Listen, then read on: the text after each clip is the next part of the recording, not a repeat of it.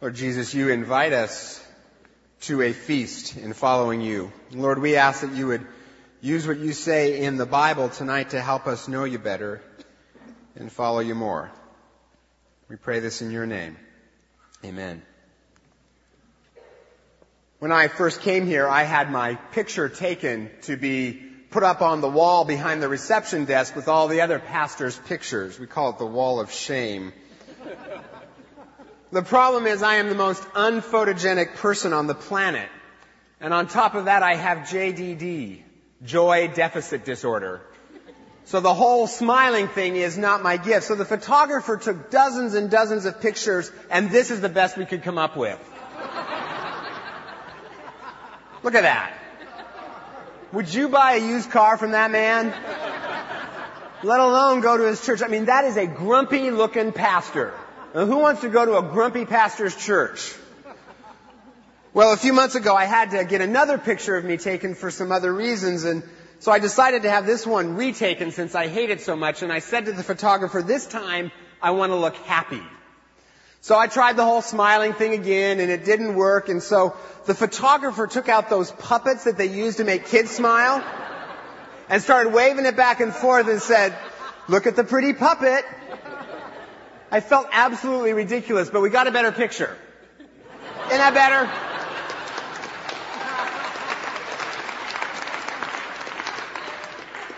Now, every time you look at that picture, you'll know that what I'm really smiling at is a puppet. In fact, I'm thinking that we could use these two pictures as kind of a before and after ad for our church. Before First Pres Bellevue, after First Pres Bellevue. See how good you all have been for me? The problem, however, is to a lot of Americans, their image of what it means to be a Christian is this. Serious, dour, boring. And that's yet one more reason that people give for why they are not Christians. It is boring and it will cramp my style. Now, to be fair, some Christians have made Jesus boring. As I've said to you before, too often as Christians, our team cheer has been, we don't drink, we don't chew, we don't go with girls who do, but join us anyway. Because it's so much fun. It is a terrible ad campaign. The devil's got a way better marketing plan. But what we see on the pages of Scripture is that Jesus is absolutely not boring. When he came into Jerusalem that first Palm Sunday, people were screaming and shouting and waving things around. It wasn't boring. In one of the passages we just read, we find out that one of the things that religious people didn't like about Jesus, he was always eating and drinking and hanging out with sinners. Now, it's obvious that Jesus wasn't getting drunk or anything like that, but this much is clear. Jesus likes a party. And in the other story we read, Jesus compares following him to a banquet. I find that fascinating. Following Jesus is like a party. Jesus doesn't say following me is like going to the DMV. He doesn't say the kingdom of God is like a French film with subtitles. He doesn't say a certain man invited people over to look at his slides from his summer vacation. He says a man gave a party, a banquet, a feast. When we give our lives to Jesus, not just an hour a week on Sundays, but our whole lives, our Monday through Saturday lives, we enter into a feast. Jesus intends for our lives to be dynamic adventures when we follow him. And there are just two things we need to do to experience the real joy, the real thrill of following Jesus. And the first is this. We need to get over our excuses. We need to get beyond the excuses we give. This parable is actually kind of funny. These people have been invited to a party and listen to what they say. I can't. I just bought a field and I must go look at it. Okay, you can't go to a party because you'd rather go look at dirt. You need a life. You got issues. Right? You got a problem. Now the third guy, he has a better excuse. He just got married, so he's got a good reason. But the rest are just lame. The thing that stands out in this parable is how weak our excuses are for not giving Jesus our whole lives. Let me put it to you this way. Right now we are on a tiny patch of land on one continent on one planet in a solar system of 9 planets, in a galaxy with 1 billion other solar systems, in a universe with 1 billion other galaxies, and the God who created and sustains all of that wants to have an intimate personal relationship with each one of us, and more than that, invites us to be partners with Him in seeing His kingdom come to life on this planet, and our response to all of that is to say, oh, don't bother me, Desperate Housewives is on in 20 minutes. I can't. Or, you don't understand, she's just like, God, the promotion is so close, I just need to focus there. I cannot come to the banquet, don't bother me, I'm much too busy. Compared to the feast God offers us, we choose famine. We miss out on a banquet to go look at a piece of dirt. Which brings me to the second thing that we have to do in order to experience the thrill of following Jesus, and that is we have to give Him our whole lives. Not just a part of Him. In our culture, we've reduced following Jesus to a matter of getting our hindquarters into heaven and going to church once a week, preferably for only an hour. That is a surefire way to make following Jesus really, really boring. And it's only by giving Him our whole lives that the real adventure begins. And that's what's going on in this story about the banquet. In Jesus' day, there were 2 invitations issued for every banquet. The first is to announce it and when it would be, and the second invitation went out when everything was ready and it was time to come to the banquet. This story is about people who've already accepted the first invitation, but when the banquet is actually ready and it's time to actually go, they bail out with a bunch of excuses. In other words, it's a story about people who say they want to give God their lives. Maybe they go to church, maybe they sing the songs, they say they want to follow God, but when it comes right down to it, they have other things to do. People like me, who say, I don't have time to experience God in prayer and actually talk to the Creator of the cosmos, as cool as that would be. You see, I've got these career things I got to take care of. I've got a busy day, busy stuff, busy, can't do it. Or people like me who say, theoretically joining Jesus and building His kingdom sounds kind of cool, but wow, when I get right down to it, it's kind of uncomfortable and I'd rather be comfortable. This is about people like me who say yes to God with our lips, but no to God with our lives. And as a result, we miss out on the banquet. The reason following Jesus seems dull is because we're not. We're following ourselves and our own desire, and that's about the most boring thing there is. I am convinced that I am the most boring person alive. I am boring. Just ask my wife. I'm boring. And following me is dull. But to follow Jesus, that's exciting. Think of Jean McAllister, who is a member here in our church. She's 60-something years old, and she's a Presbyterian elder, and right now she is in the process of selling her house to move to Rwanda. She visited there last summer with our Alongside Africa team, and she's moving there now. And she says she doesn't even know what she's going to do. She just feels God asking her to go back. She has no idea what she's going to do, but she said to me at one point, well, there's 2 things I know I can do. I can be a mother and a grandmother. And because of the genocide there are a lot of people who need that. Now, when you think 60-something-year-old Presbyterian elder, the word party animal probably doesn't come to mind. Just taking a guess. Jean McAllister is a party animal. She rocks. She is experiencing the feast of following Jesus. And she's experiencing it because she did 2 things. She parked her excuses at the door, and she could have a lot of excuses. She's in her 60s. She's already been an elder. She's done her service. She parked her excuses at the door, and the second thing she's doing is following Jesus with her whole life. And the result is she is having the time of her life. Now, right about now, some of you may be thinking, whoa, wait a minute. I do not buy it, Scott. I do not buy that giving God my whole life is like a feast. Go to Rwanda? That sounds terrible.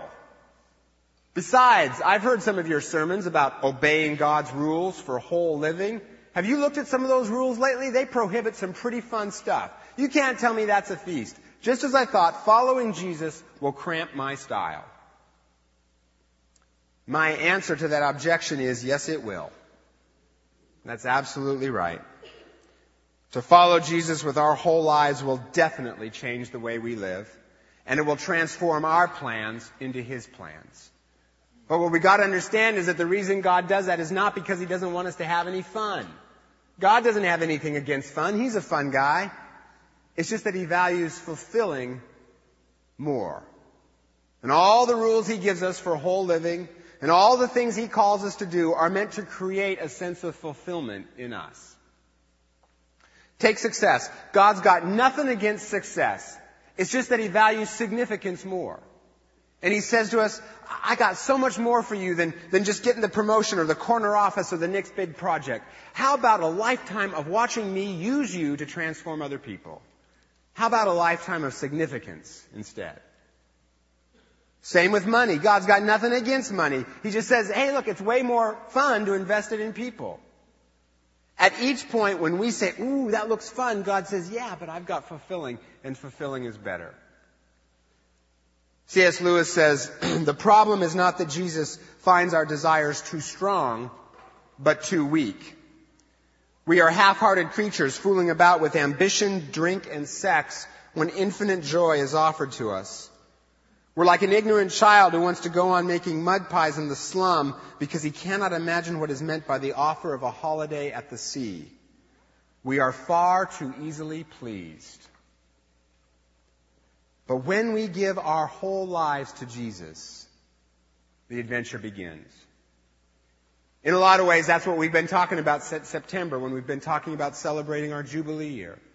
By turning outward, doing acts of service that show our community the real Jesus. Because when we serve Him, we see Him.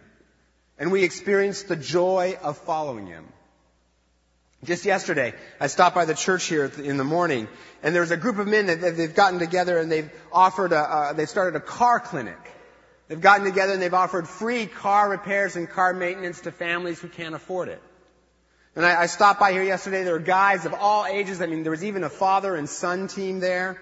And the families whose cars were getting worked on, they brought all this homemade food. I mean, it was a feast. They were all having a great time.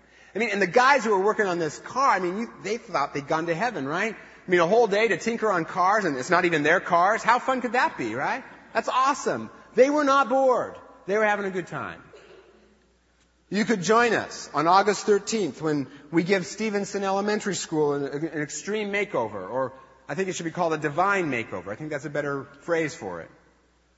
There'll be things for every age to do, from kids to grandparents. We'll be working side by side together and with the families from Stevenson. There'll be food, there'll be music. Afterwards, we're going to come back here. We're going to eat together. We're going to worship God together. And it will only take you 240 minutes of your time. 1 4-hour shift. That's it. Now, to me, that sounds fun. Now, some of you right now might be thinking, well, isn't that just like a pastor to think that a work day sounds fun? Obviously Presbyterian, right? And it's true. If you were to ask me, Scott, honestly, wouldn't you rather spend that day lounging around in an easy chair, reading a book under a shady tree on a sunny day, sipping iced tea as your wife gently fans you to keep you cool? Wouldn't you rather do that? Not that she would. And not that I've thought about the alternative. Wouldn't you rather do that? Well, I'd probably say, well, yeah, of course I would. Until I think about it a little more and a little deeper. And then I realize that the Stevenson Day actually does sound better. Harder, yes, but more meaningful, more relational. And at 8 p.m. on August 13th, which would leave me feeling more fulfilled? And which would I remember a year later? Well, hands down, it'd be the day at Stevenson, because it would be more meaningful. It's as we follow Jesus with all that we've got that we receive all that He has to give. I have a friend who loves to vacation on Catalina Island in California. And whenever he goes, he just wants to get away from all the pressures of his life, the job, the finances, the family, everything. He just wants to sit on the beach, relax and read, do nothing. But lately he's been starting every day with a simple prayer. Lord, help me to see who I can love today. And he prays that even when he's on vacation. And when he and his wife go to Catalina, they always eat at the same breakfast shop every morning. And along the way, they met a busboy there who had just moved up from Mexico. And he was working 3 jobs just to make ends meet. And my friend and his wife would talk to him every morning. They struck up a friendship with him. And they began to find some simple ways to love him tangibly, just simple things. They'd offer him money when he was in a tight spot just to help him out. Whenever he had a problem, they'd be quick to pray with him, find ways that they could help, just simple things that they could do to love him. Well, on one of their trips, this guy told them that he was getting married at the end of that week, and would they come to his wedding? And they said, no, we couldn't because we're on vacation, and all they had was vacation clothes, shorts, t-shirt, that kind of thing. They said, we can't. He said, don't worry about it, just come as you are. So they went to the wedding and sat in the back of the church, sort of feeling kind of conspicuous because of how they were dressed. And part of the tradition of a Mexican wedding is that after the wedding, the bridal party and all the guests parade through the town to the town square. And so they all started this parade through the town. Everyone at the wedding started this parade through the town. And when they got to the town square, my friends tried to, hide in the back, as far back as they could, again, because of their clothes. And there were mariachi bands playing. The barbecues were all fired up, cooking dinner. It was a party. And in this culture, it was their tradition that the first dance is not between the bride and the groom.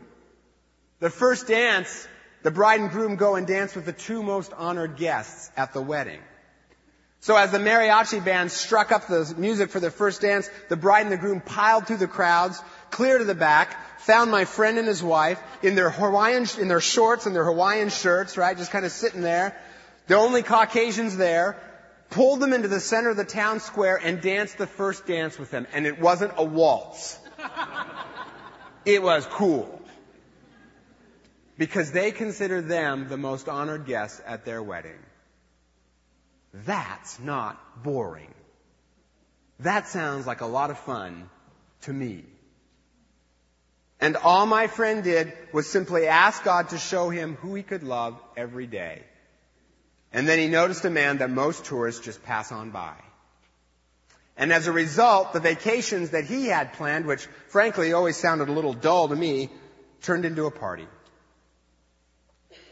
Jesus has an adventure for you. It's got your name on it. Now, it may not be going to Rwanda. It may simply be the adventure of raising your kids to be godly men and godly women. That's one of the best adventures you could have. Or some simple act of service for the person who lives next door to you or the person who works in your office with you. My friend didn't spend a lot of time. He didn't spend a lot of money on his adventure. It was just part of his normal day. But when you're following Jesus, even going to breakfast becomes a thrill. And you sail right past fun and end up at fulfilling. When I look at Jesus, healing people, raising people from the dead, talking to prostitutes and sinners when he should have been making nice with politicians and pastors, a lot of words come to mind, but boring isn't one of them. I often joke that I wouldn't hire Jesus for my staff because he'd be too radical. Calling people a brood of vipers, turning water into wine at the retreat. I'd have to pull him aside, say, you can't do that, Jesus. Yeah, I know. The elders get upset. I know. It's who we are. Right? Management nightmare. Right? We serve a Lord whose first miracle was to turn water into wine just to keep a party going. We serve a God who had enough of a sense of humor to make a giraffe. Think about it. Those are funny looking critters, right? He must have laughed so hard when he made that. We have an adrenaline-charged God who made the entire universe in one big bang. That must have been a rush. And when he came to redeem us, he didn't write a book, he didn't read a lecture, he didn't preach a sermon. He came himself in the person of Jesus. And to make it really challenging, he took a huge risk and became human and put himself into our hands where we could do our worst to him. And we did. We crucified him. And then just to make things really interesting, instead of just rising up right away, oh no, he stayed in the tomb 3 whole days and then was raised from the dead. God likes a cliffhanger. Jesus is not boring. I heard a speaker named John Eldredge once, and in his talk he showed a scene from the movie The Last of the Mohicans, where there are these 3 men running through the woods together at night on a hunt. It was dark and they were running really fast. The music was intense. They were on an adventure. And Eldredge said, that's God. Father, Son, and Holy Spirit, 3 in 1, on an adventure together. Through Jesus, God is in passionate pursuit of a world that is desperately running away from Him. He is on a quest to find people who are alienated and broken and alone and make them part of His family. A quest to redeem this planet and to make this world look a lot more like His heaven. And the amazing thing is, the astonishing thing is, He asks you and He asks me, says to us, come on, get in the game. You do not want to miss this. You do not want to be on the sidelines for this. Get in the game. And how exciting would it be if we gave our whole lives to this radical guy named Jesus? You know, following Jesus halfway is the worst of all worlds. You get all the rules and the guilt and none of the fun. And to confine our faith to Sunday mornings and a few prayers here or there is like going to a banquet and only eating the celery sticks. I mean, have the chocolate cake for heaven's sakes. It's to die for. Literally. The kingdom of God is a banquet. And the only thing you have to do to have fun at a banquet is join the party. The invitations are out. No need to RSVP, just join in the fun. And when we do, when we give Him our whole lives, we go from this to this. And that's better. Jesus, I thank you that you have an adventure for us. Lord, I thank you that you didn't save us just so that we could sit around and twiddle our thumbs, but you saved us so that we could join you in your adventure, in your passionate pursuit of this world. Lord, I pray that you would take away our fears, because we have them. And Lord, I pray that you would take away our excuses, because to us they seem very real. And Lord, I pray that you would give us the courage and the energy and the power and the vision and the drive to enter into that adventure with you so that we could know you in a deeper way. We ask all of this in your name, Jesus. Amen.